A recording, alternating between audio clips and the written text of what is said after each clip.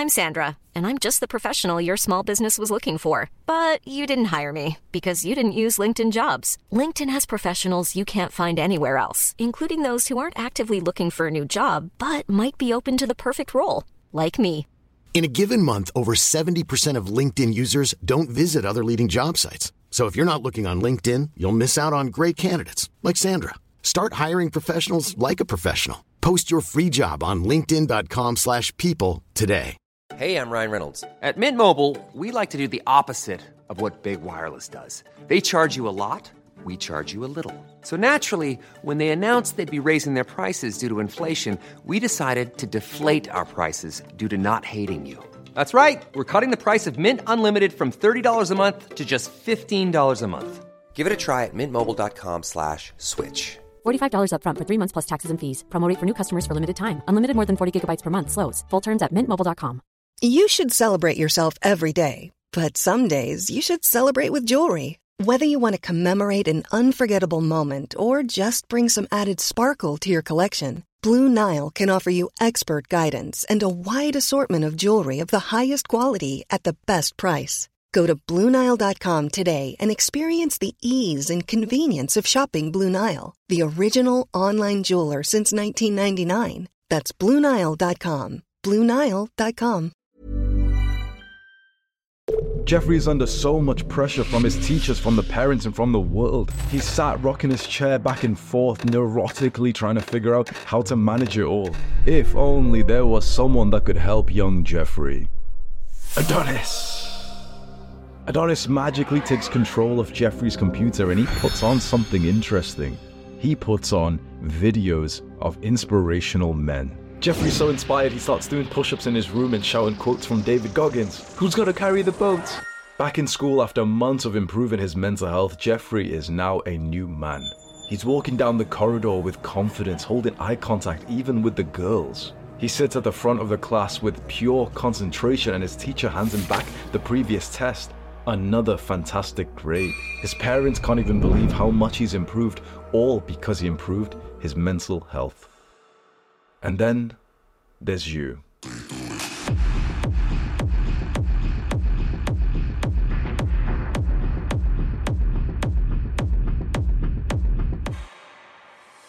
This is a full guide on improving your mental health as a high school student. If you just put your trust in this one guide, you will come out of it as a new man. You will significantly improve your mental health, and we will get real scores, real questionnaires to quantify your results right now and in the future, and so we can see the impact this guide has had on your mental health. That means that you're going to get higher grades in school. It means that you're going to get physically more attractive because mentally healthier people become more attractive. It means you're going to impress your parents and anyone else that you care to impress. And most of all, it means that you're going to get the fulfillment that you've always wanted from being able to be clear-headed and focused in your work. It's very important that you watch this full guide in order without skipping around. Watch every second of this guide because we're going to cover the 7 steps to improving your mental health. And later on in this video, I'm going to give you the fastest protocol to implement all of this so you can go and get real results as quickly as possible. And I'm also going to recommend you the best book that you can start reading immediately to help get even faster results. So make sure you stay near the end of this video for that. By the way, bro, you might remember that video that I posted, I've fulfilled my purpose. On that video 9 months ago, I said that I would quit YouTube, but I'm back posting videos daily again, and you should know why. Go to the description of this video right now and go click that top link, just open it up. That's where I tell the story of why I'm back on YouTube. Just keep that video ready and you can watch it after this one. Chapter 1, why your mental health is so bad right now. The amount of work that you have in high school is inhumane. When there's been studies done to find how much work people can actually do, it always ends up at about 3 to 6 hours per day. You have school longer than that, and then you have homework, then you have the extracurricular activities, then you maybe have gym or other sports, and then you maybe have some other kind of project you're working on, like growing a business. It's too much. But that being said, we can't really reduce it. And so what we can do is equip you with the skills to take on this burden. There's a quote which I remember used to be plastered up on the walls of my school, which was, "I do not pray for an easy life. I pray for the strength to bear through a difficult life. Still, this amount of work ends up feeling overwhelming. And it's a very common experience of seeing a young Jeffrey who's in school, who's not really discovered self-improvement just yet, and who is breaking down. You can probably think of your peers who are like this, who are genuinely becoming neurotic and anxious and overwhelmed and burning out because they're just trying so hard on the wrong things. They're sacrificing these poor Jeffreys, these guys who haven't even discovered self-improvement. They're sacrificing their health to try and study more and to try and get better grades. When of course we know that to get higher grades and to perform better in school, we need to be improving our health. We need to be sleeping even better, not sleeping less. We need to be eating cleaner, not eating fast food. But it's not even just the pressure of the workload that's the problem. It's also about your social life inside of school. If you are watching this guide, let's just be honest, you are not like the other people in school. Chances are you probably don't have that many friends. I can guess exactly what kind of person you are. You stand out and you dumb yourself down when you're next to the other people in there. You spent far too long of your valuable time consuming the same kind of pointless brain-dead media as everyone else just to try and fit in, and recently you've had enough with that and now you've been educating yourself in your spare time. You're watching these educational videos, you're listening to the health and education and productivity podcasts, you're reading books, and now you stick out even though you keep dumbing yourself down to fit in with everyone else. It's time to claim this authentic version of yourself, that you are this new version of yourself. You are that version of yourself who's on self-improvements, who's becoming more like Adonis, who doesn't want to be a Jeffrey anymore, who will not be dragged down by the crabs in a bucket. But for you to admit this, you have to understand that there is a huge problem with this kind of lifestyle that you're getting into. It is lonelier. There's far less people on the journey to becoming Adonis than in the cesspit of staying as a Jeffrey. This means that another huge cause of bad mental health is your lack of social connection. When you're alone and you look around and it seems like everyone has friends, even the toxic people, even the stupid people, it's going to hurt. But mark my words, it will hurt more if you continue pretending to be someone that you're not just so you can fit in with people that you don't even like. Stay true to this path and you will come across those other people who have stayed true to this path as well. And when you meet one of those people who's on self-improvement, who's going to the gym, who's educating themselves, that's when you actually develop such a great friendship with someone. That's why I'm so proud that one of the 2 products that I sell is all about just connecting young people who are on self-improvement. That's my community, Adonis Gang, and it's linked in the description if you're interested in that. That's why I'm so proud of the work that I've done for people like us and the amount of effort that I've put in on connecting people like us together so that we stay on this path, but we also have friends on this path. There's an action step that I'm going to get you to do in just a few moments. But before that, I want to explain to you the 3 kinds of people that you need to keep in mind.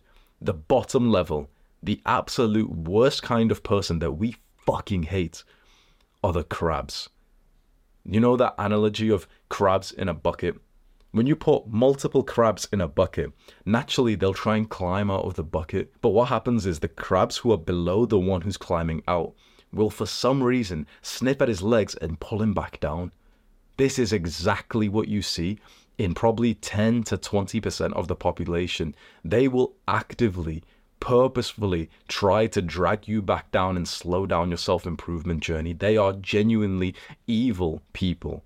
They want worse for you. They are genuinely bad people who will ruin your life, and you know exactly which one of like your old group of friends is the crab. Those are the toxic, horrible people that you want to create as much distance to as possible. When they hear you getting into the gym, they'll call you gay for it and they'll gaslight you and say that you're weird and that you're too obsessive and you're narcissistic, and they'll throw all these big terms at you when you're just trying to be healthier. If they ever saw you watching a video like this, they would directly insult you to your face. These are horrible people. We hate the crabs. Then, probably around 80% of people are Jeffreys. Jeffreys are people who haven't discovered self-improvement and they just go wherever the world is taking them. Unfortunately, the world is run by evil entrepreneurs, people who make social media companies, people who make porn companies, video game companies, junk food, And so these big companies have got such a hold on the Jeffries. The Jeffries don't know about self-improvement. They don't know about meditation. They can't even sit through and watch a video like this because their attention span is so weak, which is unfortunate because that means they can't even educate themselves anymore. We don't hate the Jeffries because we understand why they're like this. We understand that the modern world is genuinely like hooked up in a way to make it severely addictive to our primal caveman brain and nervous system. And so we emphasize with the Jeffries, as long as they have a relatively kind and nice personality, we understand how difficult it was to, for example, be addicted to porn and not even know about the concept of nofap. We pity the Jeffries, but we don't hate them. We understand their pain. And then less than 1% of people are in the final category, just like Adonis, the ultimate man. You do not have to be perfect in all ways to feel like an Adonis, but rather you have to feel like you are right now living up to your current potential.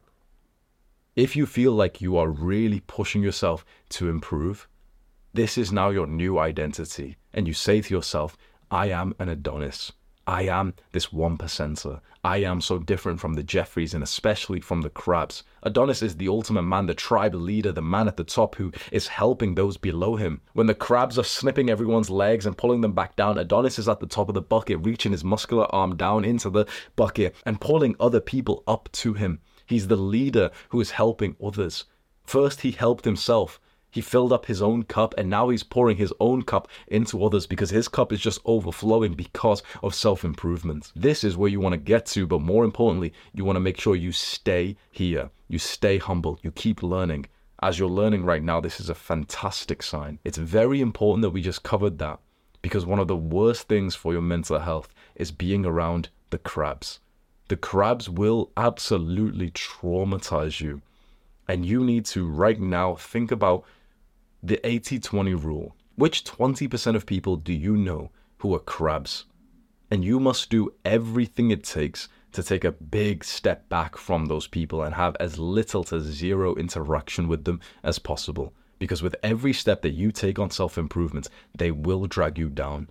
They will pull you back. They will make you feel so bad for trying to just improve your life. Now here's your action step for this part of this guide.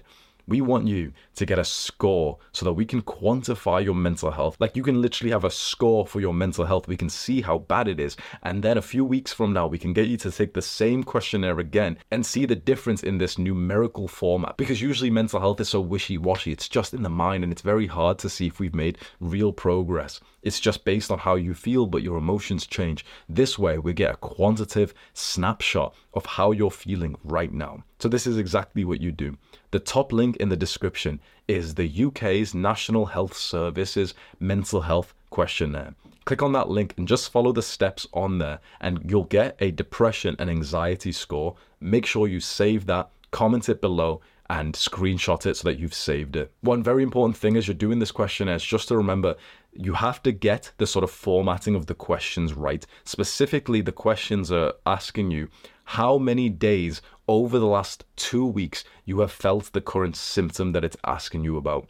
So it's important that you almost visualize or look at your calendar and think about the last 2 weeks before this date. Okay, of these 14 days before today, how many days did I feel this current symptom? Probably half of them, yeah. That's how you answer it. Once you've got your score, make sure you save it, comment it below because it'll be saved there. And make sure you continue watching this guide up until the end because I'm going to give you a plan of action that will let you half those symptoms. That's right, you will literally half the score that you got in 2 weeks.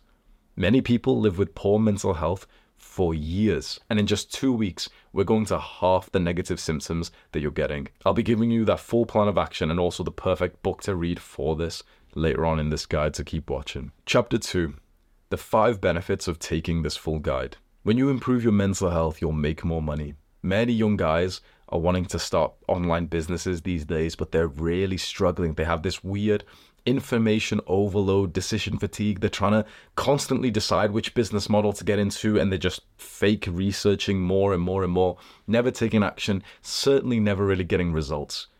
Those results that you want in business or maybe in your future career, it will come from you having a clear and sharp brain. Of course it would. What does your earning capacity correlate to, if not just how powerful your brain is. But when you have poor mental health and your brain isn't working the same way, and it's constantly foggy and it's constantly just overthinking, you're not making any money, you're not taking any action. You follow this guide and your brain will be way more capable to take more action, make more progress in business, and you will make your first dollar online. And from that point, all it takes is just to repeat the process and you'll start making more and more money. And you can start to help your parents and feel awesome that you are this new online entrepreneur. Taking this guide and improving your mental health is also going to help you perform better in school. The kids who have better mental health always get better grades. If you just imagine to yourself right now, like the exam hall, the place where you take the exams, Jeffrey walks in, he's had a fuck ton of caffeine, he hasn't even slept last night because he's been studying all night long, he's anxious, he's nervous, he's neurotic, and he's panicking.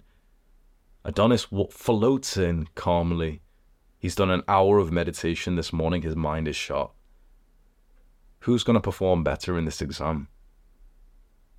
It's common sense. So many students overlook the importance of mental health when they're just focused on studying as much as possible, and they don't realize that they could literally get higher grades if they actually studied less but improve their mental health more. You'll be like that unique student where everyone else will be thinking how doesn't he study as much as me, but he gets higher grades than me? How is that possible? Following this guide, improving your mental health means you're also going to improve your attention span. You've seen so much today that so many people's attention span are so fried. Everyone's addicted to dopamine. Everyone's been watching YouTube shorts and TikTok.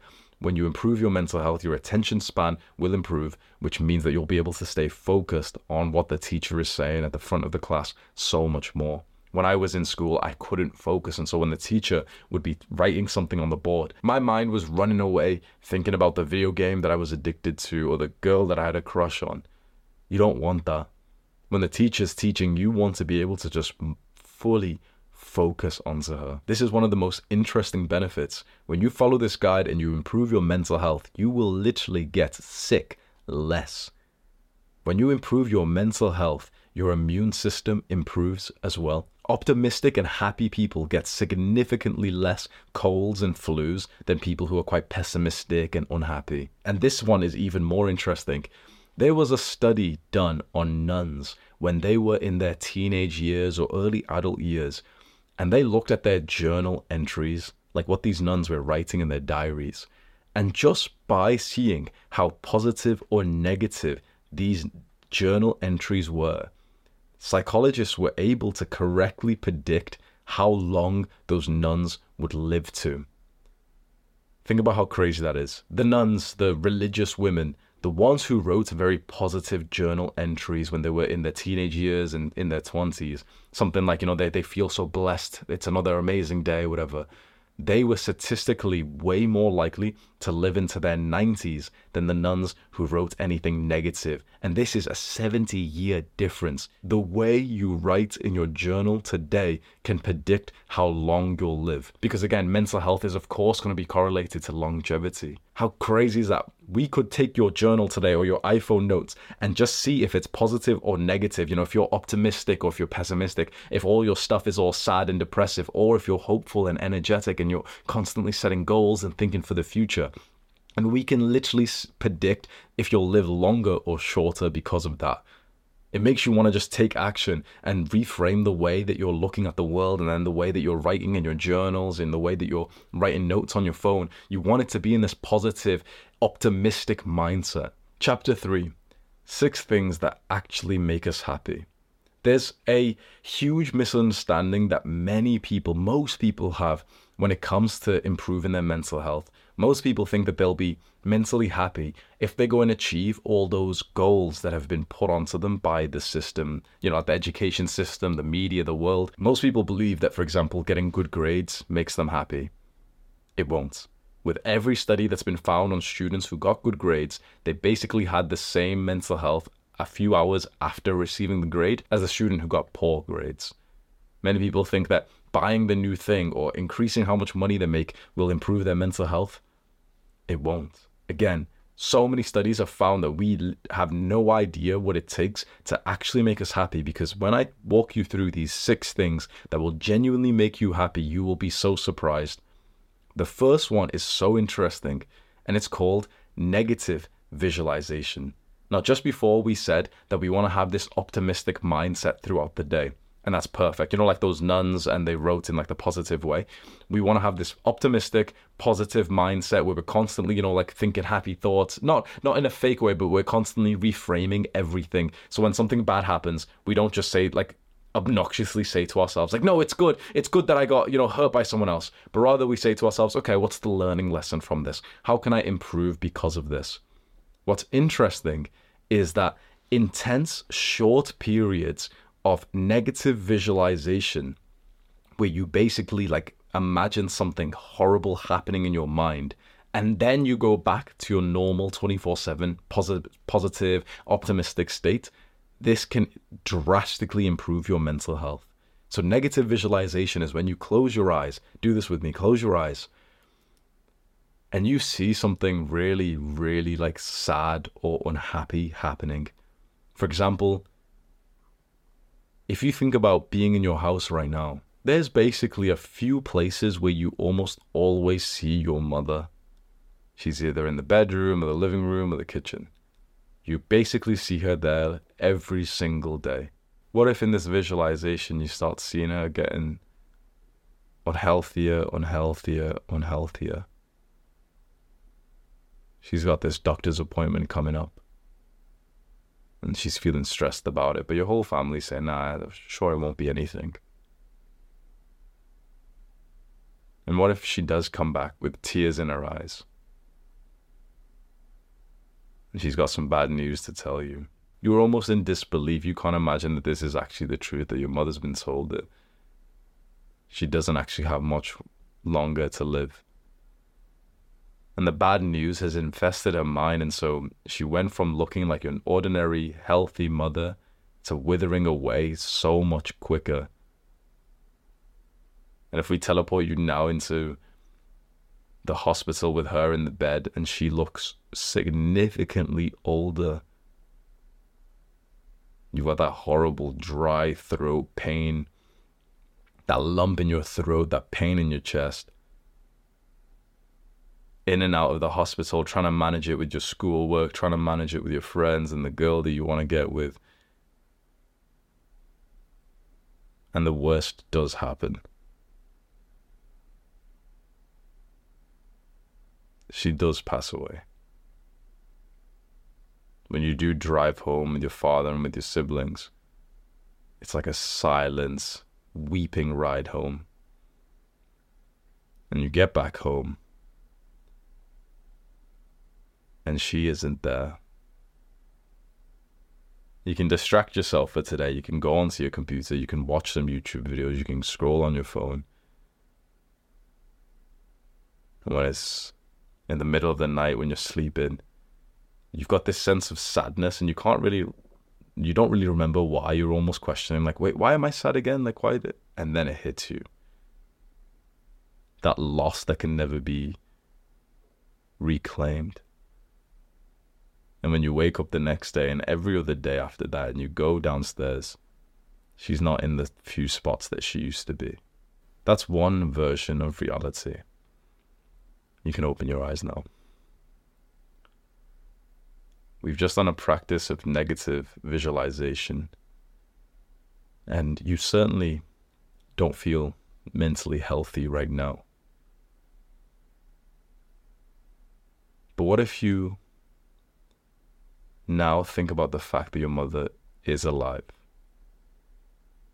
There's a version of you, like this alternative reality that we've just created in our mind, where you would have traded all the money in the world for your mother to be sat in the spot that she is right now, as you listen to these words. She is there right now. You would have paid millions of dollars to have her there right now. You would have paid $100,000 for the ability to go downstairs and to give her a hug and to look her in the eyes and say that I love you. I know that this sounds weird, but I love you and I appreciate you. And you have that opportunity right now. You can see how powerful this is. And so to finish off this actionable step, go and take action with whatever desire you have right now. Maybe you want to send her a message. Maybe you want to go and see her or talk to her. Because now you've actually opened your mind to the possibility of her not being in your life anymore. Negative visualization is very, very powerful. And you can do this with people, you can do this with things. You can even do this with your own hands. You can think to yourself, what if I lost a hand? What if I broke my leg and I always walked with a limp? I'd pay $1 million not to lose my hand. And you've got it right now. You could look at your hand with awe right now and think to yourself, I would pay like $1 million. I would pay tens of millions of dollars to not lose this hand. And here I am in this kind of strange way, appreciating my hand for the first time just since childhood. When we get to a certain age, we just get used to all these like magnificent things like our family, like our limbs, and we don't appreciate them anymore. And so when you do negative visualization, you visualize losing that thing. And then when you come back into reality, you feel so good that you've got it again. And it makes you appreciate these things that we take for granted. It's a very powerful process. And when I walk people through that, there's usually a lot of tears. If you're crying right now, I'm sorry I made you cry, but you can take a few minutes, scroll down to the comments, write your experience there. I'm sure there's other guys who are saying that they started tearing up through that as well. And now we'll move on. The second way to improve your mental health is through social connection, which basically just means being around other people in this nice, happy mood. So I remember there was a very interesting study with this where before people were getting onto a train, the researchers went up to them. So imagine you're in a train station and you're going somewhere like to school or to work, okay? And imagine a researcher comes up to you and says, do you want to be in this experiment? We'll give you like $5 or something. You're like, yeah, sure. And they say, okay, if you spoke to a random stranger on the train, do you think you'd be happier or unhappier? And the majority of people would put unhappier, like it'd feel awkward. I don't want to speak to a stranger. I just want to put my earphones in. The majority of people would.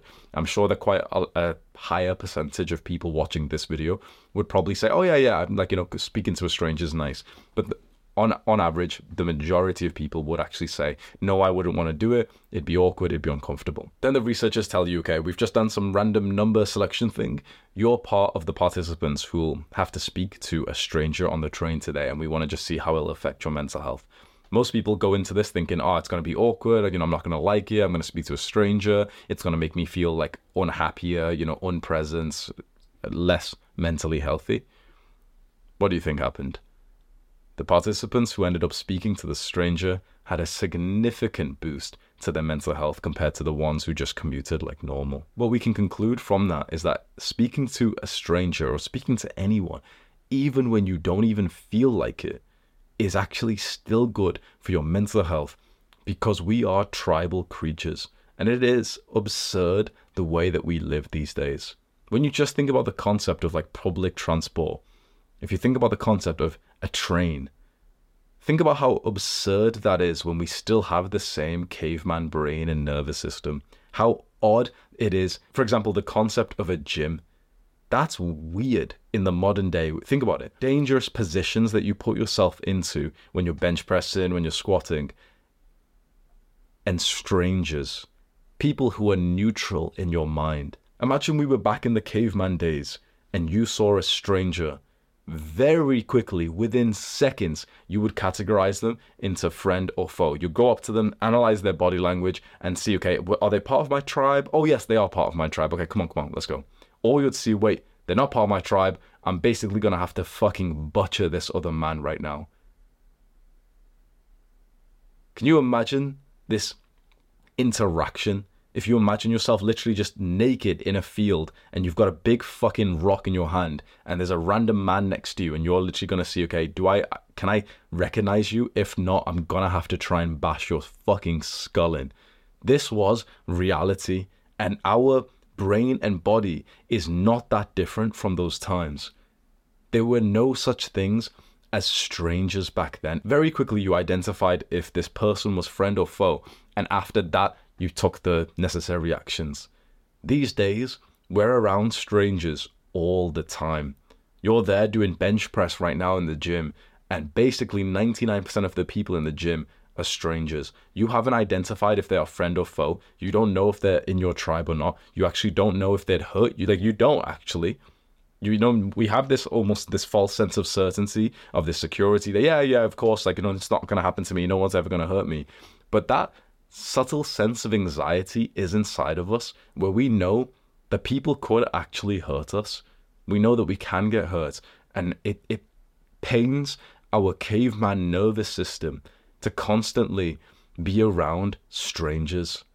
And so why I think this study was so important is because they told random participants, make one person in this train cart, make one of them no longer a stranger. Just one. And they had a significant boost to their mental health because of that. You know how it can feel? Very anxiety inducing if you were moved to like a different class and you don't know anyone in there. That's that same nervous system. When you walk in, your caveman brain is trying to find out if any of these people here are friend or foe. That's why it's so hard to be in like school or to switch schools or to go to like random different classes. This is how we live these days. We're surrounded by strangers, and it's not good for our mental health.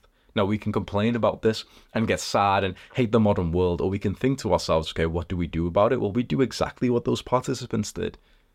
One by one, we turn as many strangers as possible into friends. We speak to as many people as we come across. Now, of course, in the middle of a busy, hustling city, you can't do that. People are on their way, whatever. But in the gym, what's stopping you today when you go to the gym speaking to a stranger in there? What's stopping you just holding eye contact with one person and just giving them like a casual, like, oh, you're right, hello, something like that, and speaking to, oh, what's up, bro? You could literally get into the flow of it. And even by the end of today, you could have said hello to 10 random strangers that your subconscious, like, nervous system was quickly able to identify, oh yeah, they're probably a friend, they're not going to hurt me. Otherwise, you're just in there, head down, hoodie up, earphones in, and hoping that, you know, like, you feel better soon, and you're in this, like, you know, you feel like it helps your gym session because you're in this grunty mode and everything. But actually, feeling safer is probably going to help your gym session a bit more when, you know, the anxiety increases cortisol decreases testosterone. Basically, we just want you to create more social connections and to speak to more strangers, because this way you'll improve your mental health. People with great mental health always spend less time alone than people with bad mental health. And so just ask yourself right now, which group are you in? Because the amount of time that you spend with people almost perfectly will correlate with how good you feel and how happy you are. And we've just found out before that your mental health correlates with your grades, with making money, with your attention span. So if you want those things, even if you're in the Sigma male lone wolf grind mode, the results that you want, the money, the grades, you'd actually be more likely to get those things if you improved your mental health. And one of the most important ways to do that, social connection. But there's a reason why many young guys won't believe this. There's a reason why so many people won't want to take action with this, because your experience of your social life disagrees with the research, doesn't it? The research statistically proves that happier people, mentally healthier people, have more social time. You don't really want to take action on that because to you, you have associated social time with spending time with crabs and Jeffries. This is why. So your current paradigm, your thinking of what social life is like is skewed because you've basically only been around Jeffries and crabs. You've never been around other like fellow Adonises. And so that's why your perception of social life is so poor, and you're thinking, oh, I don't really need it. You know, maybe I'll think about it. Maybe I'll make some friends, but I don't really care. I've had friends before. It hasn't been that important. If you had a group of friends who were like you, who were grinding the gym every day, who were watching videos like this, who were making money in their businesses, who were productive, who were on NoFap, who were like developing their character, you would love it. You would feel amazing if you had that. That's what the icon, like that's what the goal is going to be for us to help you to set up. Don't allow your previous experiences, shitty experiences of friendship, to infiltrate the idea of friendship. Friendship is an amazing, vital thing. It's just that previously your friends were not real friends. We need to make you some real friends with some good people, with some people who are on this path. It's difficult, because the advice that you'll always see with how to, make friends who aren't losers is like, oh, join a club. The truth is, you join a club, like a martial arts club, you go there and it's all guys who are older than you, and you don't really relate to that. You go outside and you think, okay, I'll just go outside and I'll just speak to random people. You look around and there's basically no one your age who's outside. You go to the gym, sometimes there's like a guy there who looks your age, but then you often don't speak to him because you feel a little bit shy, and then you just cope, and then you forget about the concept of like making friends for a long time. It's very unlikely that you're going to find a guy who's like you, who's on self-improvement, who's becoming like an Adonis out randomly, you're randomly going to stumble upon them. It's so unlikely. That happens every few years, that you randomly come across like a new friend that you find. And so you need to use internet communities. You need to join communities. You need to use the internet and find the people there. And that's when you end up finding people who are in your country and in your city, and you can make friendships there. And so I just want to spend a few minutes telling you about my product. You can skip this bit if you want, but if you're really interested in this section, I've spent years in this space, and one of the things I've heard the most is that young guys like us are struggling to meet other guys who are on this wavelength. And so I have two products. Adonis Gang is the really affordable one, where even guys from any country, any age can afford it. It's just $5 a month, and that's specifically for the guys who just want to join and make some friends that like are on self-improvement, that are becoming Adonises, and that's linked below. And that's where I even do meetups as well. So every few months I'm literally hosting like a massive event where 50, 100 guys will come out. We'll go hike up a massive mountain. I hire like trainers for it, cameramen, everything. And so if you want a ticket to come to one of those, that's also in Adonis Gang. But other guys, like the thousands of members who are in Adonis Gang, they're hosting their own meetups, and they're saying like, oh, like gym workout in Prague or Switzerland workout, and we're doing a restaurant here, and we're going to do this activity here. So you join, you can see people who are in your country, you can message them, you can join the video calls. It's just absolutely amazing, because you can join and find a guy who's basically just like you, who's probably watched this video, who's read the same books as you, and who's even in the same city as you. So you can literally create real life friendships from an internet community just like that. And it's only $5 a month for Adonis Gang. Then Adonis School is the one which is a lot more expensive, and so it's not for like the younger guys or anything, but it's more for some of the older guys who want to meet other guys who are now on your like the next level of your self-improvement journey. Adonis School has got calls with me, we've got coaches, it's like the next level. So when you have the money for that, you can consider joining that. That's linked below as well. Scroll down to the description and choose which one you want, Adonis Gang or Adonis School, and just go open that link right now. There's something I've personally found really interesting. You've probably seen before that loads of studies say that religious people live longer and healthier lives. And what's interesting is that researchers have now found that that's specifically because of the social connection that religious people have.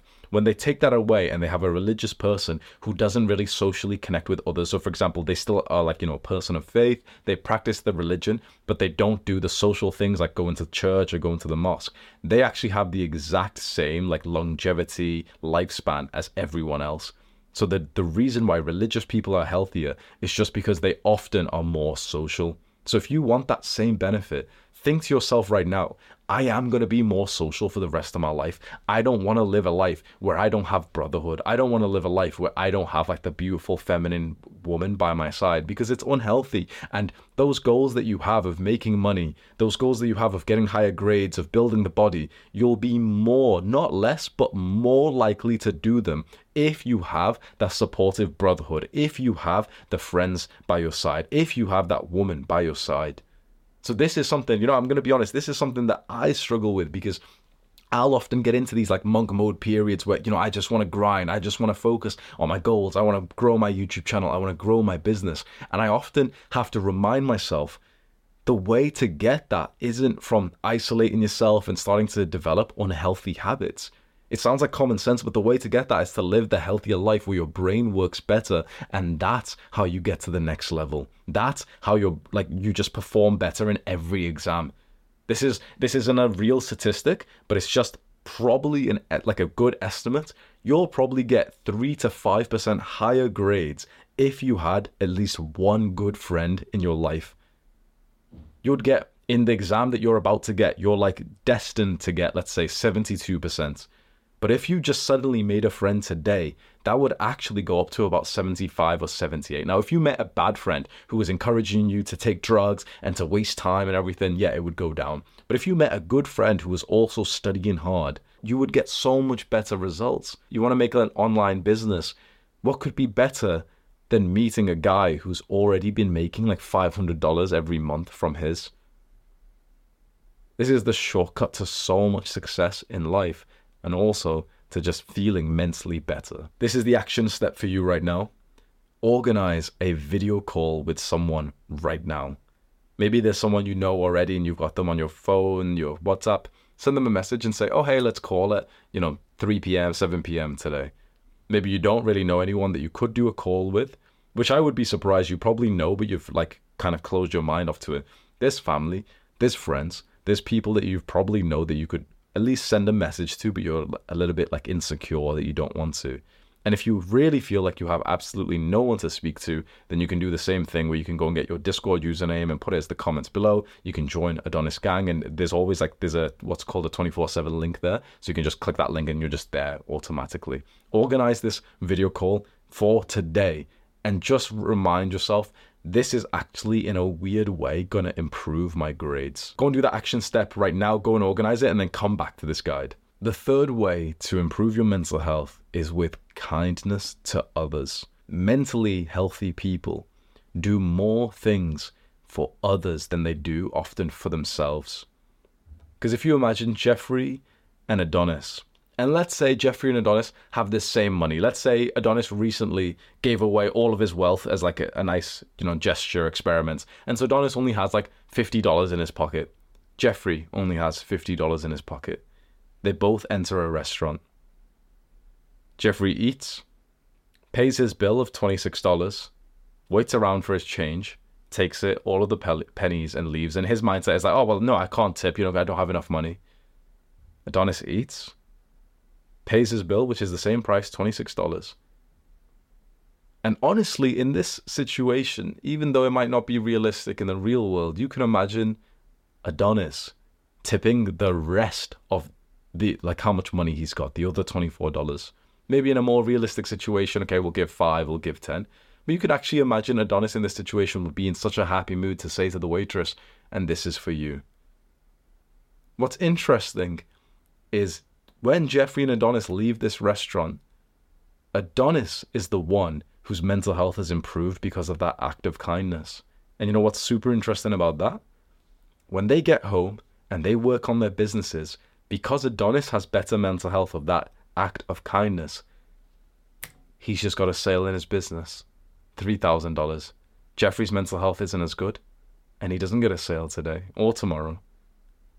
So in a weird way, hoarding the money makes you less money. This is a belief that'll be hard to explain to you, but many, many rich guys have found this. When a man begins to make a ridiculous amount of money, I'm talking $50,000 a month. So you make in a month more than most people make in a year. When you get to that level, you start to realize that money is so much more abundant than you ever realized. And you almost laugh at people who kind of hoard it in and who need to save it and everything, because you realize money just comes and goes. There's so much money in the world. How do you not have a million of it for yourself? You have that kind of attitude. And you realize that if you have this psychological scarcity mindset with money, it will actually evade you. You'll make less money. So there's truth of this in both ways. If you're looking at it in only the mental health way, or you're looking at it in more of the rich man's psychology way, both of them prove that if you are more kind with your money and you're more generous, you will get more of it back. There's another study for this that I've read. Participants are given $5 or $20, and they're told to either spend it on themselves or spend it on someone else. Before they go and do that, these participants are asked, how they think it'll impact their mental health. Imagine you entered the room and the psychologist came up to you and said, here's $5, but you can't spend it on yourself. You've got to go spend it on someone else. How do you think it's going to make you feel spending it on someone else compared to spending it on yourself? And most people, maybe if you're not going to lie, would actually say, I kind of would have preferred just, keeping it for myself. I think I would have been happier if I spent it on myself. I think I'm going to be sadder if I spend it on someone else. The truth, which you can imagine, was the exact opposite. When people spent money on someone else, like just $5, they got like a significant, it was like a 2 out of 10 happiness boost, that's huge. To spend only a few dollars, around like less than an hour's minimum wage in your country, to make this equal for everyone in different countries. If you spend less than an hour's minimum wage, probably about 30 minutes minimum wage on someone else, you get about a 20% happiness boost, which in a weird way can equate to thousands, if not even tens of thousands of dollars when you then put that better mental health into your grades, into your business. So this is a weird hack that I've started doing that I want you to really consider, where you give out multiple small amounts of like gifts, like, money, tips to waitresses, something you got for your friend, knowing that one, it's nice for them, but that two, the happiness boost that you get will fuel you for better work, which is actually like a better ROI. This is like a weird game of leverage where you're spending $5 and in a weird way, you're getting 20 back. And that's if you're like broke, right? If you spend $5 and you've got that happiness boost and you then get slightly better grades, or you go and make a tiny bit of money in your online business, this is paid for itself.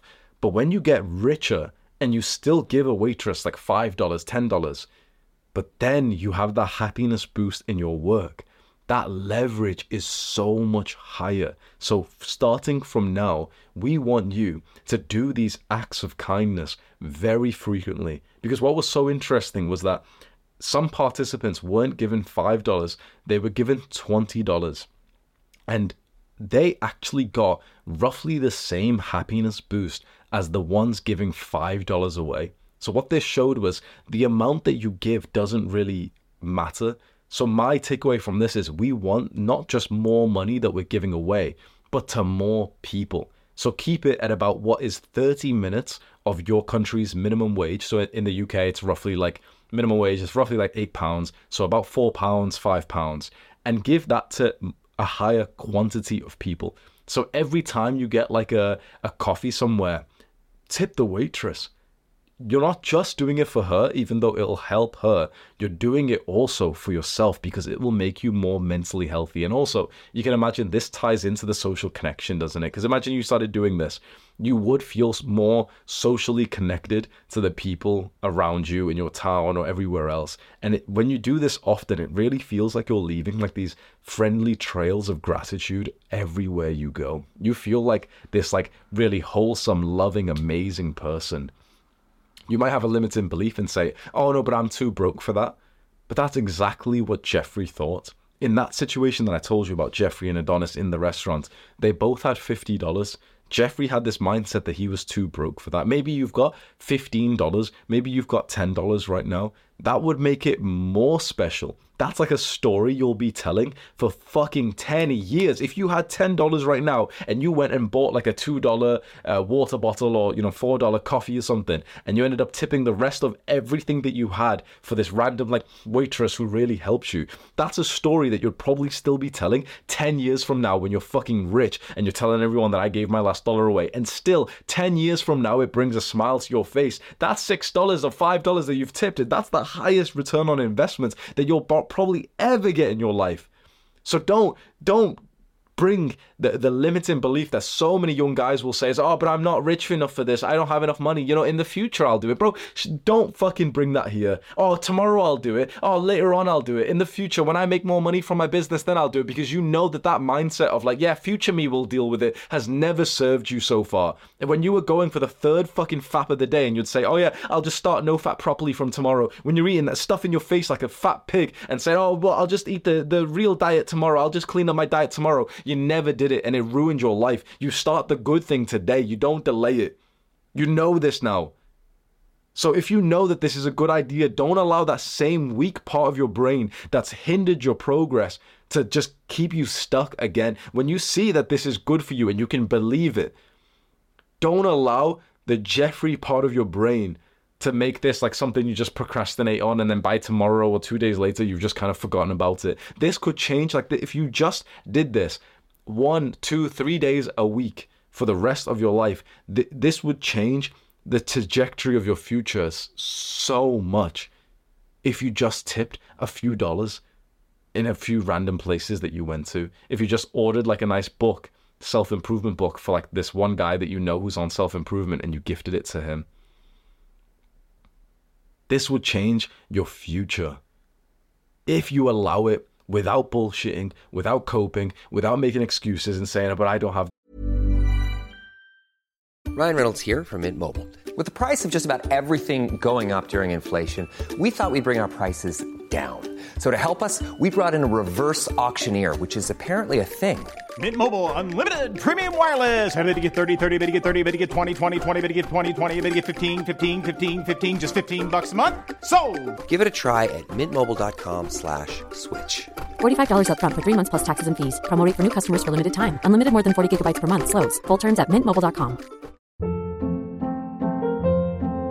Hold up. What was that? Boring. No flavor. That was as bad as those leftovers you ate all week. Keke Palmer here, and it's time to say hello to something fresh and guilt-free. Hello Fresh. Jazz up dinner with pecan-crusted chicken or garlic butter shrimp scampi. Now that's music to my mouth. Hello Fresh. Let's get this dinner party started. Discover all the delicious possibilities at hellofresh.com.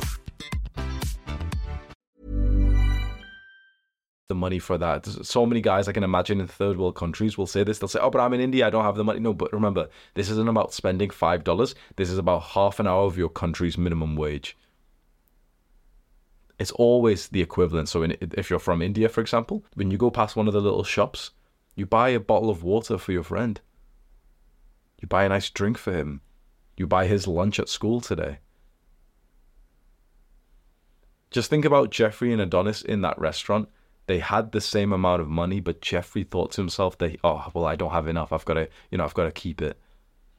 Interestingly, Adonis gave more, and he ended up getting more later on. And I've not even told you about the best benefit you're going to get from this. Improving your mental health when you do this act of kindness is nice. You know why so many young guys are going to love this?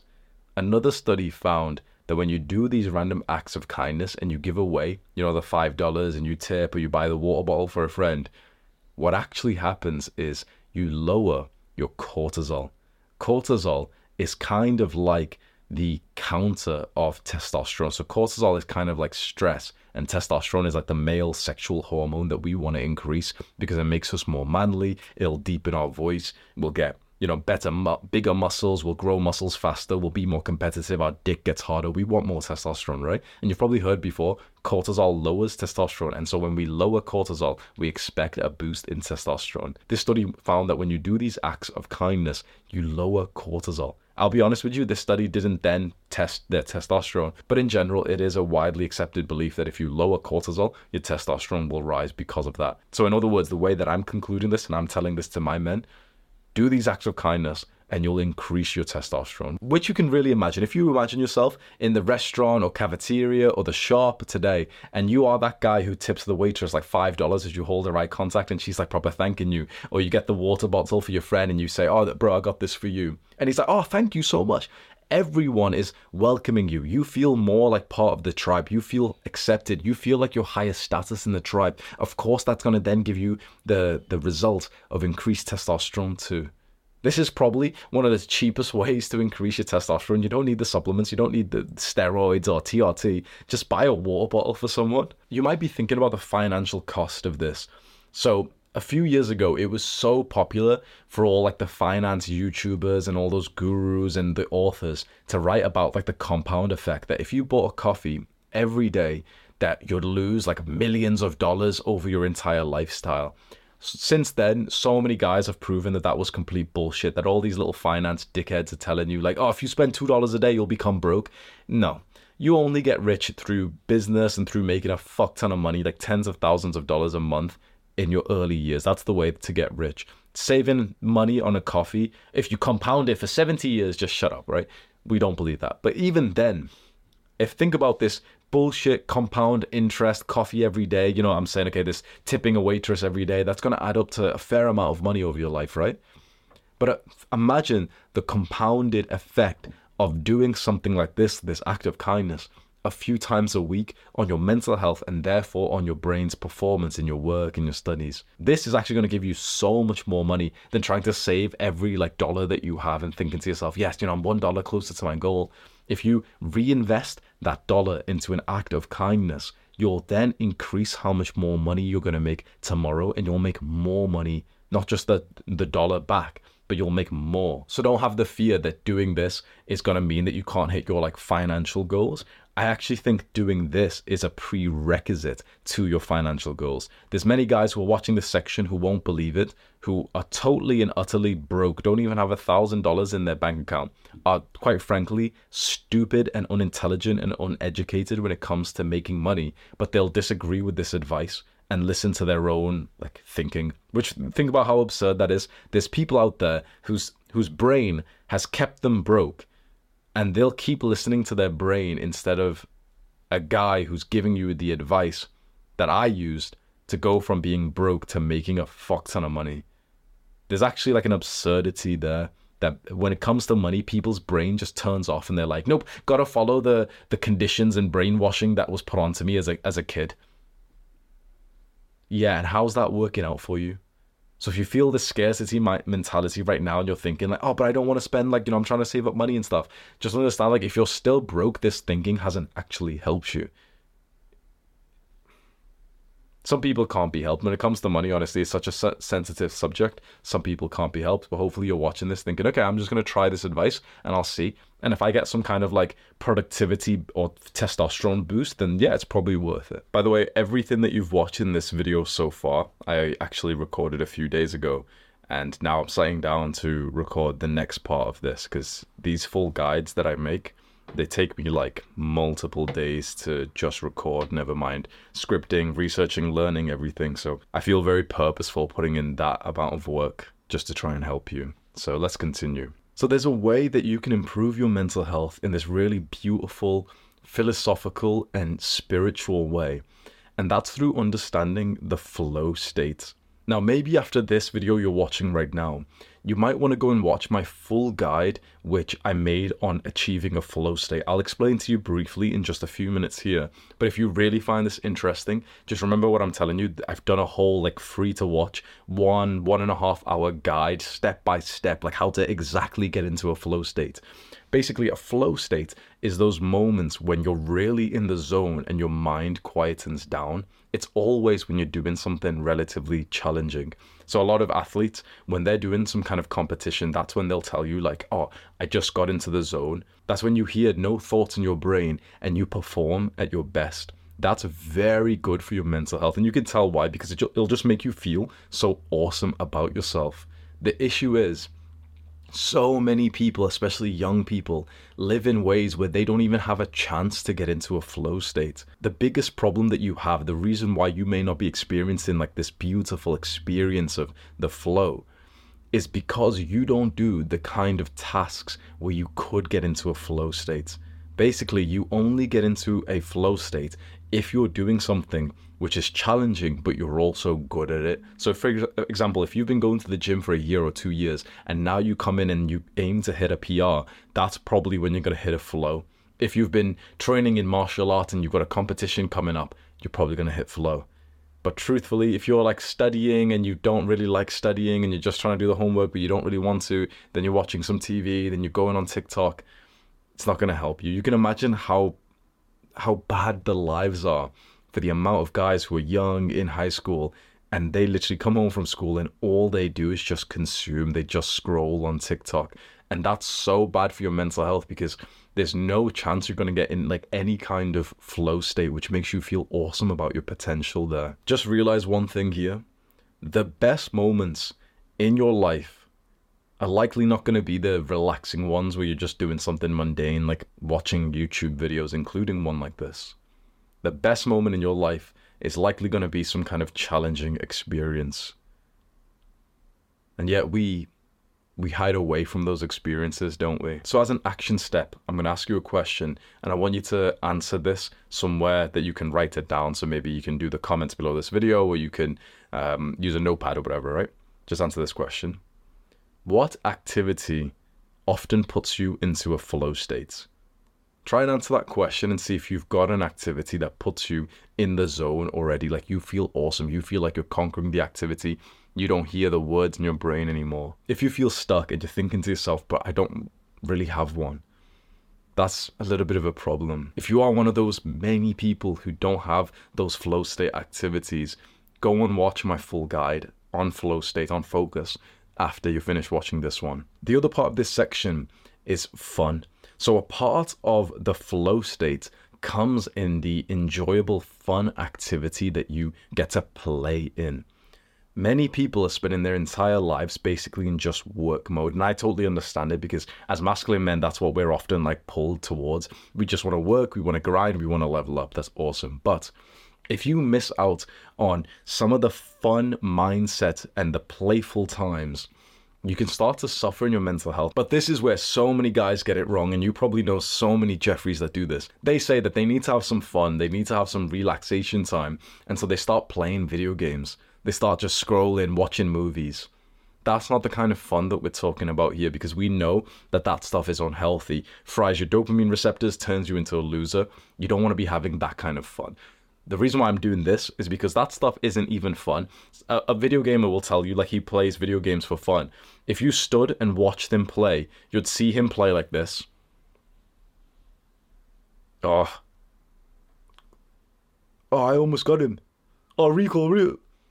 Not smiling. Not laughing. How is it fun if you're not even smiling?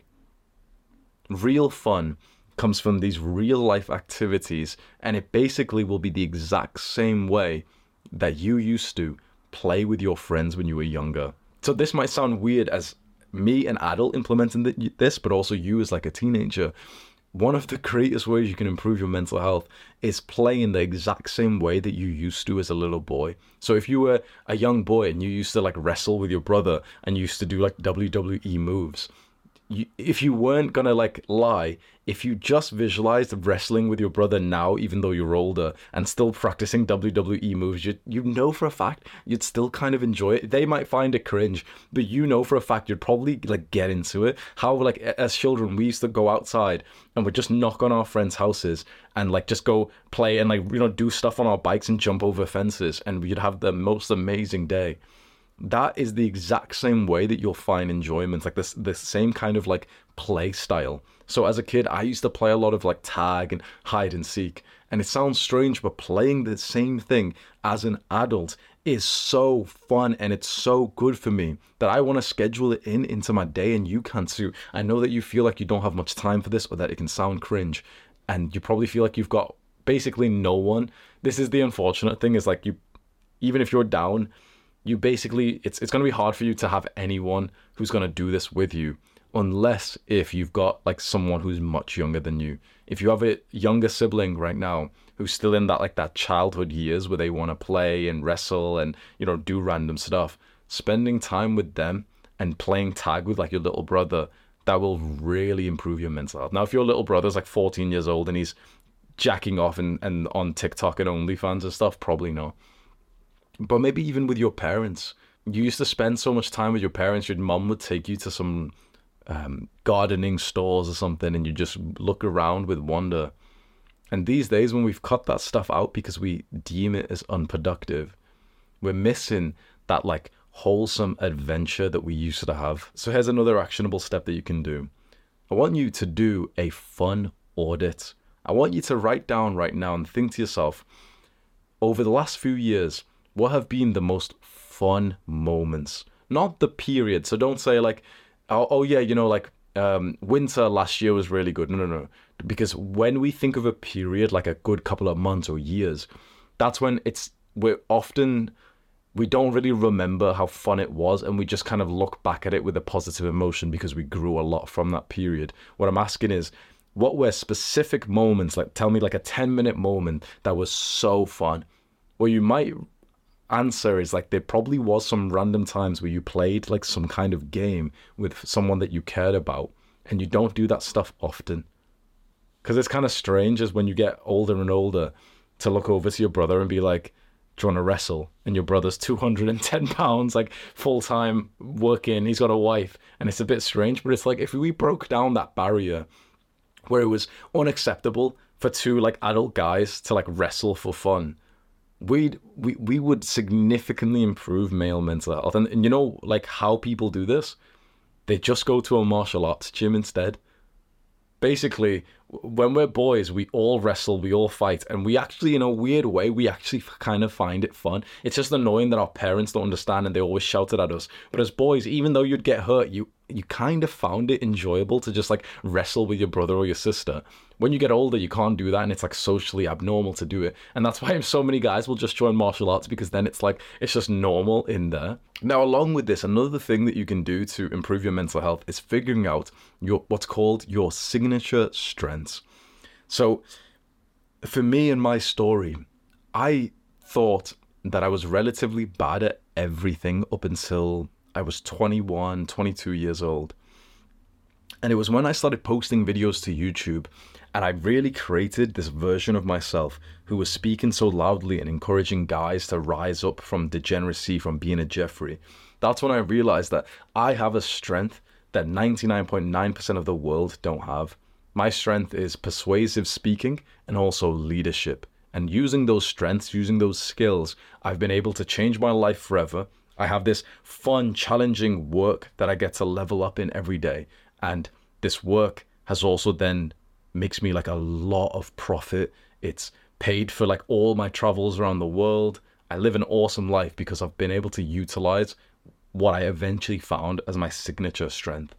90% of young guys don't know what their strength is because they haven't done enough exploration. You know, it's for me to find my strength of like being a YouTuber and giving advice. You know, I tried like 7 businesses before this. Before you ever heard of me, I was staying up late with my laptop in front of me and I was making random dropship websites. I was trying to be e-commerce. I was trying to be a rapper. I tried so many things. I even tried multiple sports as well. And I know for a fact the reason why I became successful is because I tried like 12 things before I actually reached a good level of success. The reason why you're not successful is because you haven't tried enough things. It's simple as that. So many young guys have just not went through that period of trying more things. So what this practically looks like, you go and try 5 different business models. You go and try 5 different sports, all the different types of martial arts, and inside of that, naturally, you'll go and find the thing that you are just more talented than everyone else. So it's strange, it's very specific, but for me personally, I'm actually very bad at anything wrestling related. Now, which is strange because I'm actually very strong, especially for my body weight. I'm very strong, but I'm very bad at like technical wrestling, takedowns, and jiu-jitsu and wrestling. MMA, I'm very bad at that. Striking, I'm pretty good at. Kicks, I'm pretty good at as well. But like takedowns, I'm very bad at. When I went to a bunch of jiu-jitsu classes and wrestling classes, because I've always been very poor at that, I've realized, okay, I'm not going to be like amazing at this. So if I'm not going to be really good to the point that I'm proud of it, then I'm not going to do it. I'm going to go and find the kind of sport that I'm going to be good at. What am I good at? Weightlifting. I'm fairly strong in weightlifting. On the internet, everyone talks about massive numbers, but in the real world, I'm stronger than 99.9% of humans that have ever existed, which isn't like, it's not that difficult. I can squat like double my body weight. I can bench press over like 100 kg, 105, 110. You're stronger than 99.9% of humans that have ever existed, at least in this one static movement. That gives me a lot of pride and joy, and it lets me keep going back to that environment where I feel good and advanced. And so we want to find this for you. We want to find what you might be just naturally more talented than other people. And then we want you to use hard work, consistency, self-improvement to become even better. So first, you need to find what you're naturally talented with. Go and try 20 things over the next few years. Write this down as almost a reminder to yourself that your teenage years are just for trying things. Try as many sports as possible, and what you're specifically looking for is just to see if, without practice, you are better than like most of the guys there. So you might, like, you probably kind of know what it is, but it's not really in the forefront of your mind. Like when I was a teenager, if you asked me what's my signature strength, I wouldn't have been able to give you an answer. But I kind of knew that a strength of mine was giving advice to people, but it wasn't really in my mind because I hadn't really been using it. It was only when I tried it through sport and through business, that's when it became so apparent to me, where I was like, yeah, like everyone on YouTube fucking is so bad. Like this was my realization when I was 21 years old and I started making videos, and my videos were just fucking miles better and actually helpful compared to every other YouTuber that I was watching. I was just thinking, if this is the standard of these professional YouTubers, I'll come in and fucking overtake all of these self-improvement guys, all of them. And I remember being there with 36 subscribers, and there were self-improvement channels with 200k, 500k, 1 million. I overtook all of them.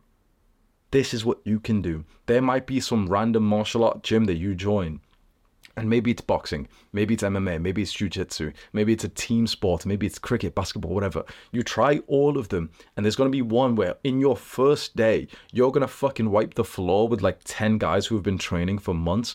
That could be the one that you could keep going to and start training hard in. Because then you'll get that positive feedback loop where you're like a valued member of the team, the club. People like you, they see you progressing really quickly. So another actionable step, if this part of this guide really stands out to you, pause the video and just really think to yourself, okay, what things have I tried and what things have I had a strength in? And if you've got nothing clear, then really say to yourself, okay, what could I go and try? What do I think I might be really good at? What, when I was 5, 6, 7, 8, 9 years old and I used to play with my friends, what was I quite good at then? So another thing that I was good at when I was younger, and I know I'm still good at this, was accuracy with small handheld balls. So with bigger balls, like a basketball, my accuracy is not that good. But with a tennis ball or a cricket ball, my accuracy is very good. So I still know, this sounds abrupt, but like I still know today, I could actually become relatively one of like the best bowlers of the world in cricket.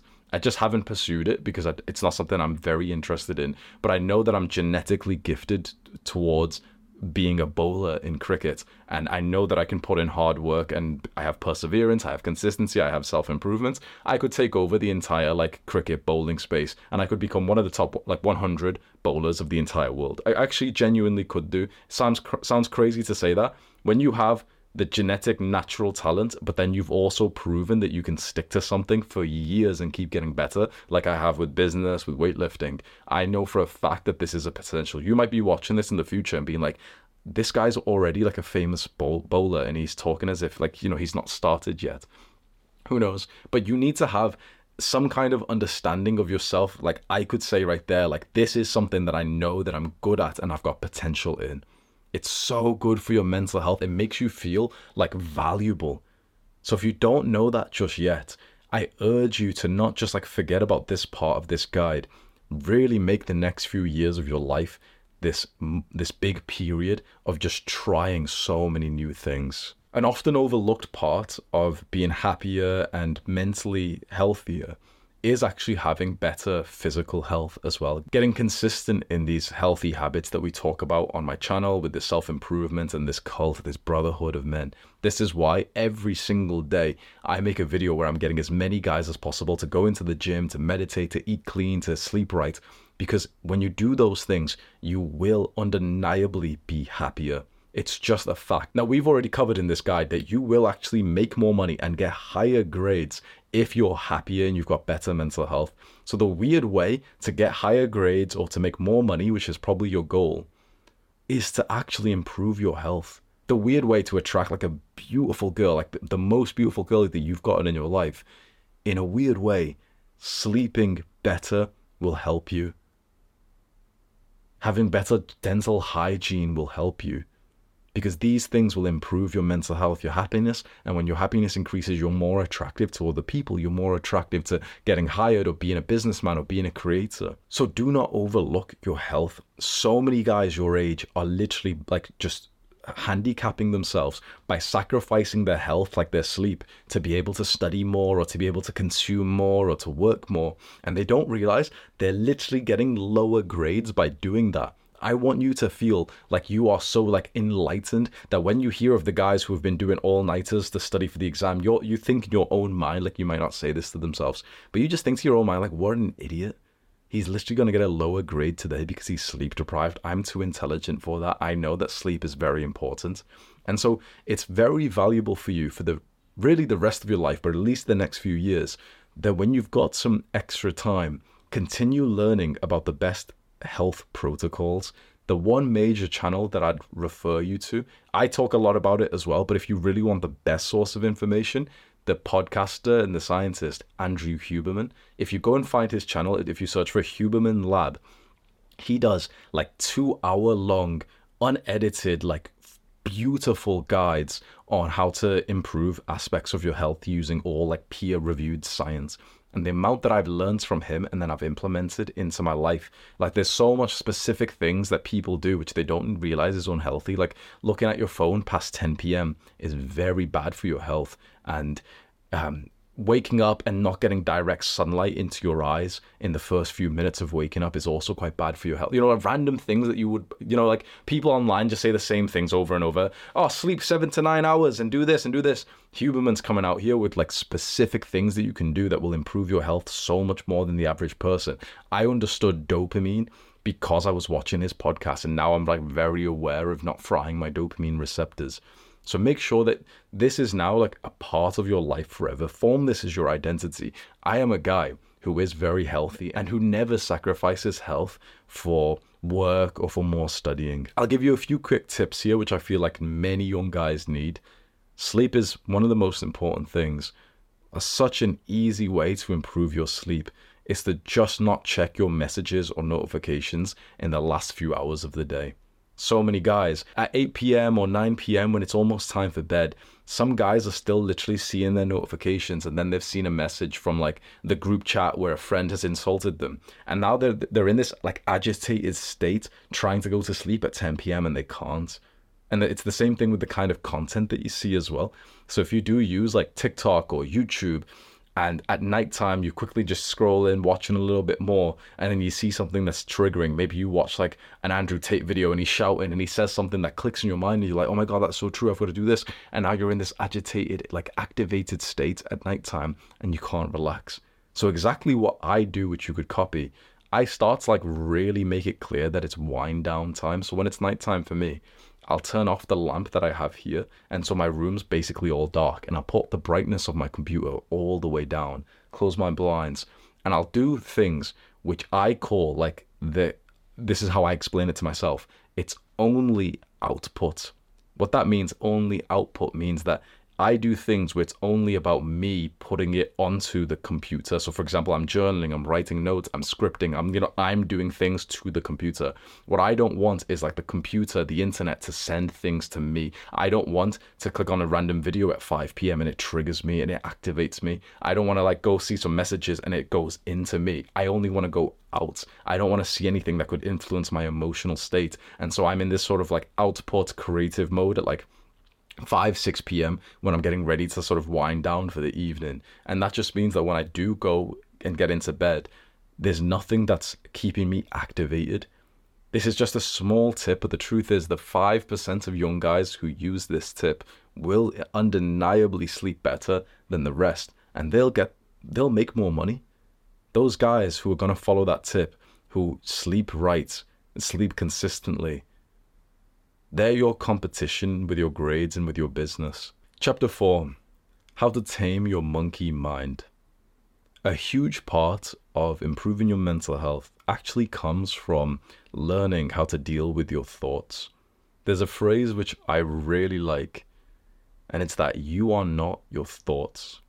When I was 21 years old, imagine I'm there in my apartment, and I'm just sat on the computer chair, just mindlessly watching random videos, and I've got junk food around me.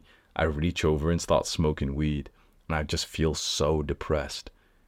And I feel the same thing about to happen, where I feel like this barrage of negative thoughts are just arising, and I'm trying to push them down. I'm trying not to think like, negatively, that I hate my life, but it happens.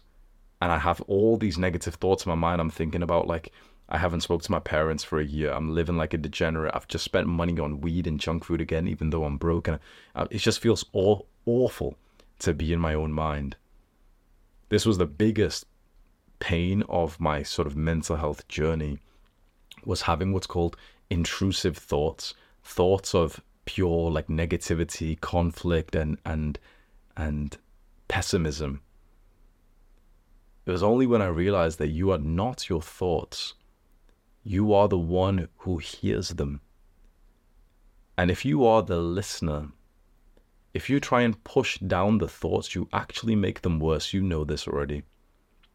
So the way to overcome like your monkey mind, the way to overcome these intrusive thoughts, the negative thoughts that arise, is not to push them down, but to do something completely different.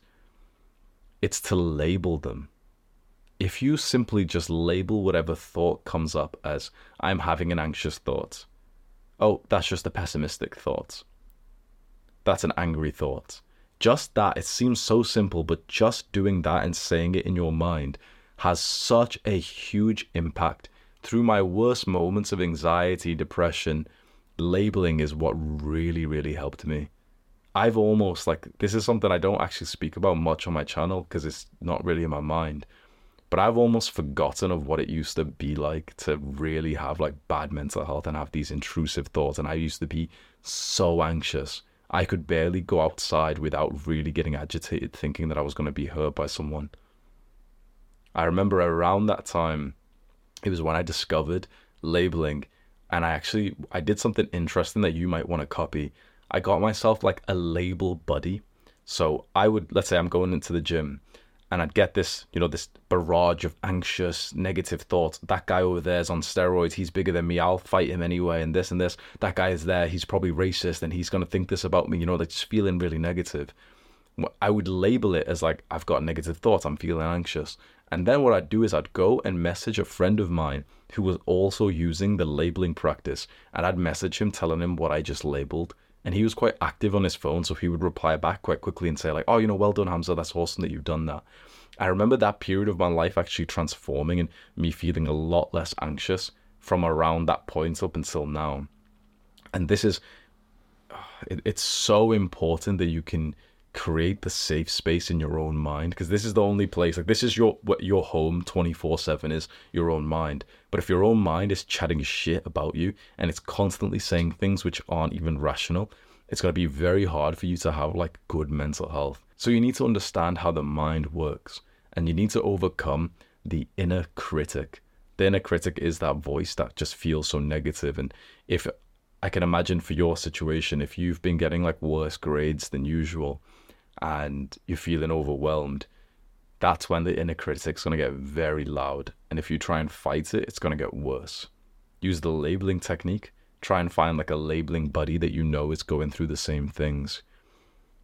And then also, this advice isn't as quick, but do what's needed.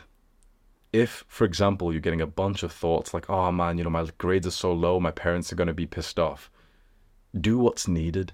You probably need to put in more work and take a big step back from whatever you're wasting your time on, content consumption, whatever it is, and do the work that's needed. For me, the negative thoughts would constantly arise with me when I'd buy weed and I'd buy junk food and I'd always be broke and I'd be so negative about where I was in life. And whilst I was able to silence that negativity with labeling, the truth is that all of those thoughts did not go away up until I fixed that problem.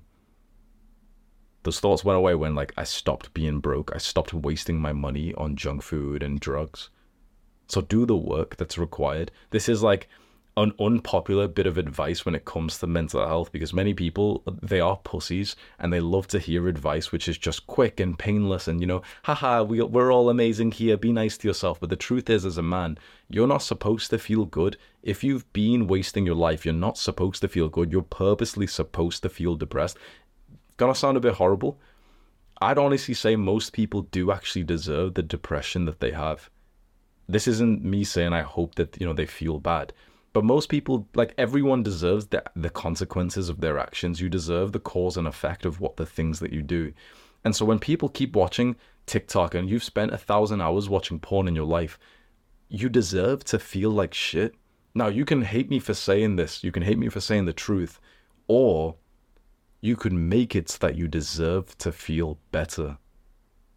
Make it so that you deserve to feel great, that you deserve to feel motivated, that you deserve to feel masculine by doing the actions that's required. If you deserve to feel depressed right now because you've wasted years of your life not being productive, doing the bad habits when you knew you shouldn't, why don't you go through this intensive period of self-improvement where you make it so that you deserve to feel awesome? Well, when you see that you're getting better grades than ever and your physique is looking fantastic because you've trained so hard and you've also been making money in your business, then you're going to, of course, start to feel better because you've done the actions for it. So many people want to overlook that like mental health advice because it's not as quick, it's not as sexy, but it is the truth. Now, another part of improving your mind is to have a mind of gratitude. Gratitude is one of the things that transformed my life. Basically, gratitude is like giving thanks for the thing that you have. And it's very similar to like the negative visualization practice that we did previously, where you'll realize how much you appreciate something if you really think about like the fact that you might not have it. I discovered the practice of gratitude in 2020. And I was taking this online course on mental health. And in the course, the teacher said to write a letter of gratitude to someone. So I picked my father, and I remember having an empty page in front of me, and I'm just thinking to myself, there's nothing that I've got to be grateful for. He ruined my life. He was abusive. He was horrible. He was this, he was this, he was this. Oh, well, yeah, he worked hard. So I'll write that. He worked hard and he provided for us. But nothing else. No, I'm not grateful for anything else. He hasn't been a nice person anyway. But he moved us to like a really good area and I got like a really good education. I could speak English really well. So, okay, I'm grateful for that. And we were born in Pakistan. He actually moved us all over to the UK. And I can't even imagine what my life would be like if I didn't move to the UK then. That must have been so difficult for him to move over 20 years ago before like the internet was really a thing. And before I know it, there's a whole page, there's 2 pages of things that I'm grateful for my father. And so I texted him and I sent him a message saying like, thank you for this, this, and this. And he explained to me, I still remember his response where he said, "You're welcome. It wasn't easy, but it was worth it." In Pakistan, I had 500 people who worked under me. In the UK, I worked as a laborer. Before my family, anything. I finished writing the letter, waited for him to get home, and when I hear him coming up the stairs, I bring him in, and I sit him down and I read out the letter to him. And he's tearing up, I am a little bit, we hug, it feels a little bit awkward, but I give him the letter and I feel so much better afterwards. That's the first time I actually felt grateful for my father because I sat down and just thought about the question of like, what could I be grateful for? That's an actionable step for you right now. Pick maybe your father, your mother, and just ask that question. What can I be grateful for them for? Write it down as well, just so you can see the list kind of like accumulating, and you can write it however you want, full sentence, whatever just feels right for you. Really just think like, what are you grateful for? What do you have that you might not have had if it wasn't for someone else? Just doing this practice will make you into such a more positive, loving person. But if you are willing to go to the next level, not many guys will do this, but if you will do this,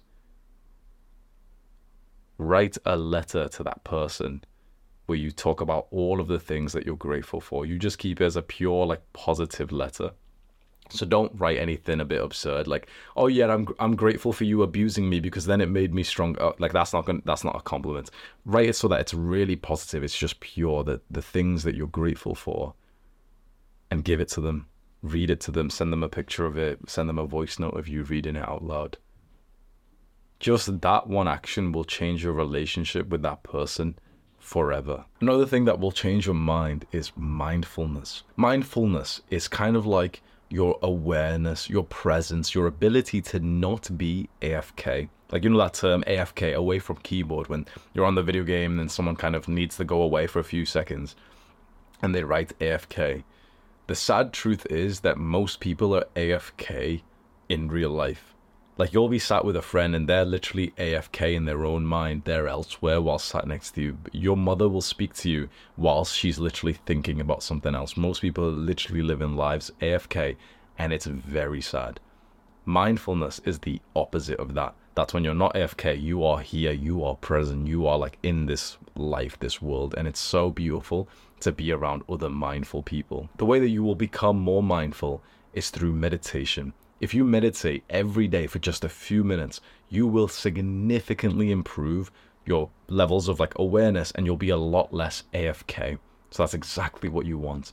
On YouTube, I have a video which is like a 10-minute meditation follow along, where you can follow along and I literally guide you with the breaths as well. So you hear me every 5 seconds go, inhale, exhale, inhale, exhale.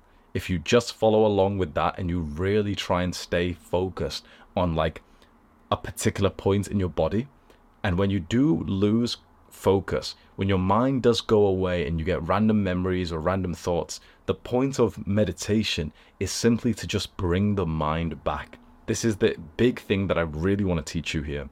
Many people think meditation is about staying present. Meditation's about clearing your mind of thoughts. It is not. Meditation is specifically about bringing your mind back from distraction. You need to understand that losing your focus is an absolute crucial part of the meditation process. There's been so many people, I would assume honestly, millions of sad people who tried to meditate, who took action, who had potential, but they just weren't educated on how to meditate properly. And the moment that they lost their thoughts, they got kind of annoyed and then stopped meditating. There's the amount of people, basically everyone I speak to tells me that they've tried to meditate. Like normies I speak to, just in public, and they'll say, oh, I tried to meditate, but it didn't really work for me. I couldn't clear my mind off thoughts. I always have to try and tell them, the fact that you tried is phenomenal. So many people won't try, but it's not about you trying to like stay focused, and if you've lost your attention that you've done it wrong. Meditation is literally about you losing your focus, but just bringing it back to that same point of focus again. That's the most important part of it. You will lose your focus, just bring it back. However many times you bring it back is like how many reps of the squat or the bicep curl that you've done in the gym. Just keep bringing your focus back to whatever you're focusing on. For most people, it's going to be the breath when they meditate. Search up that video and just save it for after this. Put it into your watch later playlist. Just search Hamza 10-minute meditation on YouTube. And the final thing that I want to talk to you about in terms of thinking is the mindset that you have in life. You've probably heard this by now. There's two kinds of mindsets that you can have. There's a fixed mindset and a growth mindset. The fixed mindset is where you believe that you can't really improve on things, and that basically like however you are in a certain area is how you're just supposed to be and how you'll always forever be. The hard work doesn't really change things. The fixed mindset is also that when you fail and you make a mistake, you often don't want to do that thing again. The growth mindset is where you understand self-improvement as a thing and you can get better at things, but also specifically that when you fail, you actually really are looking into why you fail so that you can do better next time. Chances are you're watching this entire video, you probably have a growth mindset. The truth is though, this part of this video over an hour in, I would say probably about 90% of people have clicked off this video, and they're the ones with fixed mindsets. They're the ones who just got bored straight away. They didn't really get it straight away, and then they just left. What people don't understand about having a growth mindset is that it's actually still not easy. The fact that you're here, just be honest, have you kind of wanted to click away a little bit? You've had random thoughts of other things that you possibly could have done. The fact that you're still watching this proves to you what the growth mindset is. It's not that the work is easy. It's not that you never feel like not doing the work or flicking away and doing something else. It's difficult, still is difficult, but it's that you trudge along and you get it done. People with the fixed mindset, the moment that they don't feel like doing the work anymore, they think that's like the cue to just stop. The people with the growth mindset understand they've got to get the work done. So if you're here, I applaud you for that. I wish more people develop the same kind of like mindset and the curiosity that you do, and also the resilience that you do, because for most of the guys who are still watching right now, they probably have had temptations to just stop watching this guide and go do something else. And so the fact that you're still here does show like a lot of great traits about you. Chapter 5, understanding your emotions. This is something that will probably shock you in a few years from now. The average person, their entire life is controlled by their emotions. Decisions that they should be making logically, with a clear, rational mind, they are making with an emotional body instead. Right now, you're probably quite young, so you haven't made any massive life decisions just yet. But in the next few years, you will. Whether to go to university, what subjects to study, what route to go down to be an entrepreneur or get into a career, you'll make massive decisions. Trust me when I say, right now, you're probably on track to make all those decisions wrong. For all the years that we spend in school, not once did they give us a lesson on making decisions when it's one of the most important things that we could learn. Your body will experience emotions probably 1,000 times a day. Excitement, sad, boredom, lust, happiness, whatever. Loads of them. The issue is that most people will feel these emotions and have no understanding of how to deal with it, what to do with them, and how to keep themselves like sane on the right track. And these people always end up unsuccessful. It's the successful person who starts to create like a safety zone for big decisions and moments which he knows he can do in like a logical mind. So imagine how fucked up this is. 10 years from now, you're away from home, your woman's still back there with your children, and there's another woman next to you who's smiling and holding your eye contact in such a fucking sexy, attractive way. And before you even know it, one thing's leading to another. Both of you are almost racing back to your hotel room, and you end up cheating on your wife and on your family. Imagine how fucked up it is that that happened because you were hungry. Something as simple as that. Those variables all put together, and your emotion of being hungry and not being satisfied with your diet could have been the thing that ticked you over the edge to cheat and basically ruin your life and your wife's life. How about another example? Today, you're rude to your mother, you snap at her a little bit, and she like slightly cries when you're not in the room, thinking that she's put all of her effort into raising you for the last years of your life. And the reason why you just ticked over the edge just then, because you felt kind of tired. Maybe a few years from now, you're getting into business and you've hired a couple of people, and you're just having one random angry day, and you end up firing a guy that actually was awesome to work with. A lot of people live their lives like this. Like, they literally live their lives as if they're mentally disabled and they can't think clearly, and they're randomly just acting out of their emotions. This is 90% of the population, by the way, and they are horrible to be around. They just flip around, changing decisions, changing their mind. And now I'm certainly like this, and I'm sure you are too. I'm not like some perfect, logical being only. I still have emotions. But there's a few things that you can do which are very quick to just take your emotions out of the driver's seat. And it's something that I call a decision-making framework. What you want is a list of questions that when you're going to make a decision, you go through that list of questions so that you're in more of this logical mind instead of just randomly making a decision with like a vague understanding of the situation.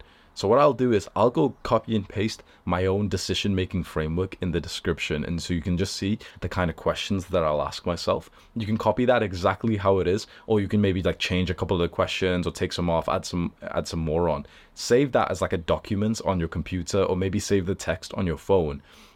And then anytime it's time to make a decision, always come in to that decision-making framework. And it might be as simple as, for example, which workout routine you should do. Maybe if you should bulk or cut, what kind of clothes you should buy, because you will not realize how much your emotions are dictating your life. Sometimes I'm taken aback thinking, what the fuck? I've just been pursuing something for months, and the reason why is because I felt an emotion 3 months ago. Like, there's been times I've committed to bulking, right? Bulking is where you eat more calories so you gain weight. And I've gained 20 pounds. And it's like so hard to do. You're eating 6 meals a day. And then I ask myself, why am I bulking? You know, so difficult. And I've traced it back to being in the gym. And there was a time when someone bigger than me walked past me. Someone bigger than me walked past me, and I was so fucking insecure for a few seconds that I thought to myself that I should just bulk and change the trajectory of my future and eat more calories and change my diet just based on that. There's so many guys who are in the gym right now, like who are in martial arts gyms, who don't even fucking like it, who don't even enjoy it, but they're there just because they felt like a twinge of anxiety 6 months ago. Your emotions will have you acting in ways that is not authentic to you. Now, the two things that I've just explained, bulking and going to the martial arts gym, those two things can be seen as productive, but only if they're actually authentic to you in a logical mindset. You want to make sure you don't do many actions just because of your random emotions that arise. That's how you end up becoming a cheater. That's how you end up just being terrible at business and, you know, at studying because you just didn't have the emotions to study right now. It's so weird that as a man, in general, whatever your emotions are telling you to do, in general, it's so weird that as a man, whatever your emotions are telling you to do, in general, if you do the opposite of that, your life is going to be better. If your emotions are telling you to cheat on your woman and you do the opposite, your life's going to be better. If your emotions are telling you that you're too tired to go to the gym today and you do the opposite, your life is going to be better. If your emotions are telling you that you should cheat on your diet and you do the opposite and you stick to your diet, your life is going to be better. But so many guys aren't aware of their emotions, and so they're constantly just doing whatever they feel like. And so I want to walk you through the most effective, researched way of improving your emotions and sort of calming down the intense stress, emotion, anxiety. And this is through a breathing protocol called the physiological sigh. So when you're feeling super, super emotional, maybe something bad has just happened, maybe you're feeling really overwhelmed and anxious and stressed, this is a breathing pattern that you can do then. And it's actually been proven that if you just do one of these breaths, like literally just one breath, as I'm going to show you, your emotions will calm down a lot. If you do like a whole minute of this, you're actually going to be much better off. It's just, you know, you're going to have to get used to like telling yourself to do this and actually following through. But this is how you do the breath. So the physiological sigh is 2 inhales through the nose. What we want to do is basically breathe as much as possible in your nose, and when you get to the upper limit of your breath, stop for like a second and then just squeeze in another part of the breath and then just exhale out of the mouth. This, my hand will show you the inhale and the exhale, and you'll see when my hand stops, which is when I've like breathed in it as much for a second, and then you just squeeze in a little bit more anyway. So this is what it looks like. Hopefully you can hear my nose as well.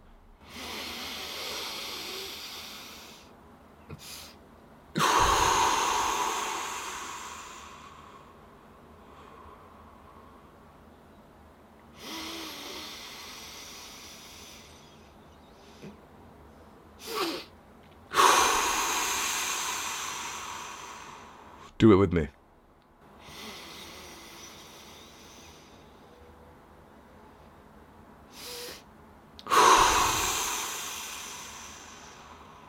It's important that you understand the pattern. We're breathing in as much as possible, and at the end of that, like the full amount that you've breathed in, you can just almost like squeeze in a little bit more of the breath as well. So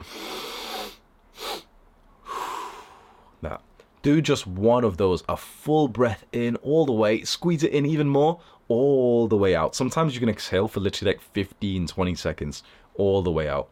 You do one of those breaths before you're about to make a decision or when you're feeling super emotional, and you'll be just so much better off. If this was literally one tiny habit that you did for the rest of your life, that anytime you got these intense emotions, you did one physiological sigh, imagine the trajectory of your life, bro. Literally imagine this one habit, just that one change.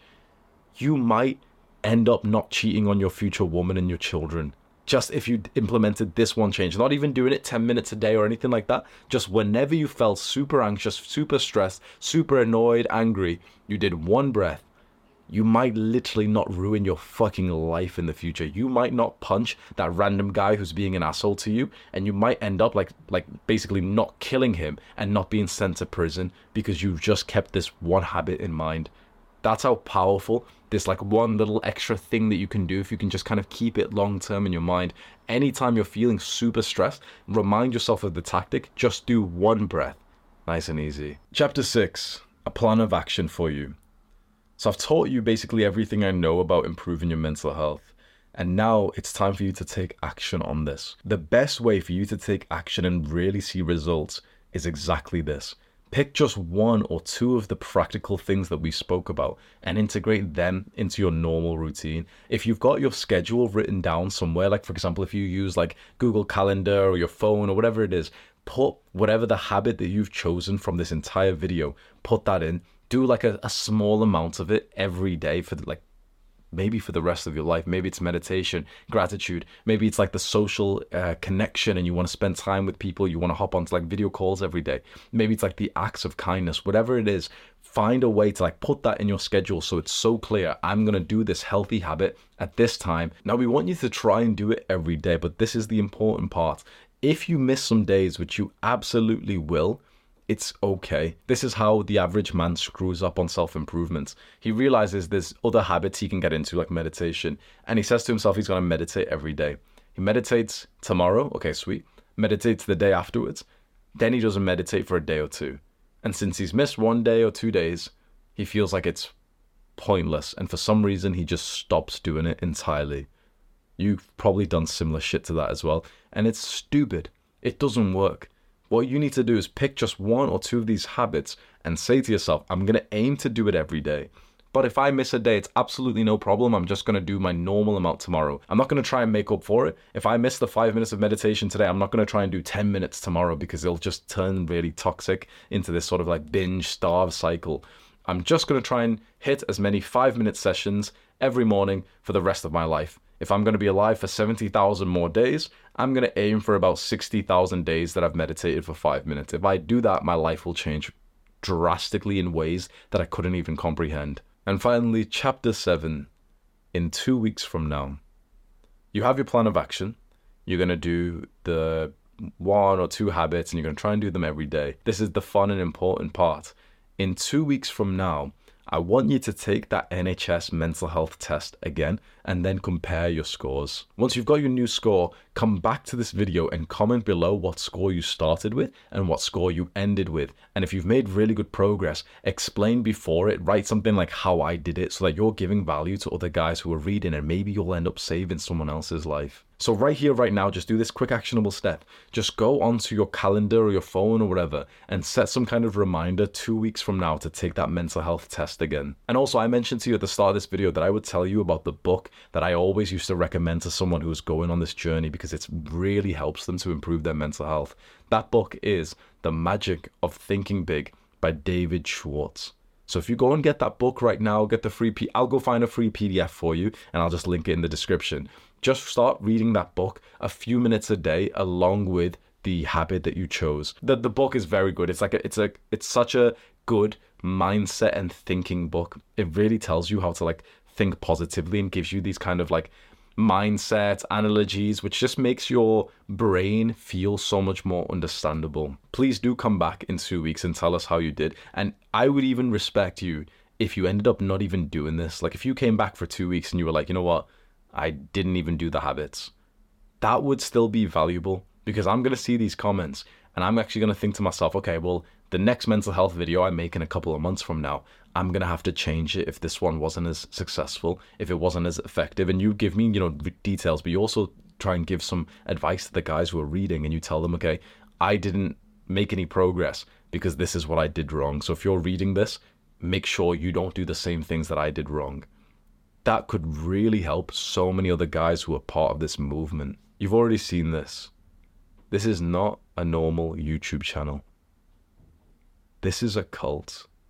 It's a movement. It's a mission of young guys who are on self-improvement, who are growing together, becoming top 1% men. And so I'm glad that you're on this path alongside us. I'm glad that you've joined our community. The more men that we can get onto self-improvement, improving their mental health, their physical health, improving their brain and their body, getting into the gym, the better the entire world gets. I want to be able to end off every year, 2023, 2024, and be able to think to myself, you know what? I made millions of men healthier and more productive members of society this year. That's exactly what we've done this year in 2023. I'm going to be able to say it even louder next year. And so if you're someone who's watched this entire video and you're willing to take some action in the actionable steps and the guides that I've given you here, then you're helping me fulfill my purpose, which I thank you for. I'll link the 10-minute meditation here, so go and click on that right now. Do the hard work, especially when you don't feel like it. Mwah. Why don't more infant formula companies use organic, grass-fed whole milk instead of skim? Why don't more infant formula companies use the latest breast milk science? Why don't more infant formula companies run their own clinical trials? Why don't more infant formula companies use more of the proteins found in breast milk? Why don't more infant formula companies have their own factories instead of outsourcing their manufacturing? We wondered the same thing. So we made ByHeart, a better formula for formula. Learn more at byheart.com. Hold up. What was that? Boring. No flavor. That was as bad as those leftovers you ate all week. Keke Palmer here, and it's time to say hello to something fresh and guilt-free. Hello Fresh. Jazz up dinner with pecan-crusted chicken or garlic butter shrimp scampi. Now that's music to my mouth. Hello Fresh. Let's get this dinner party started. Discover all the delicious possibilities at HelloFresh.com. Imagine the softest sheets you've ever felt. Now imagine them getting even softer over time. That's what you'll feel with Boll & Branch's organic cotton sheets. In a recent customer survey, 96% replied that Boll & Branch sheets get softer with every wash. Start getting your best night's sleep in these sheets that get softer and softer for years to come. Try their sheets with a 30-night guarantee. Plus, get 15% off your first order at bollandbranch.com. Code BUTTERY. Exclusions apply. See site for details.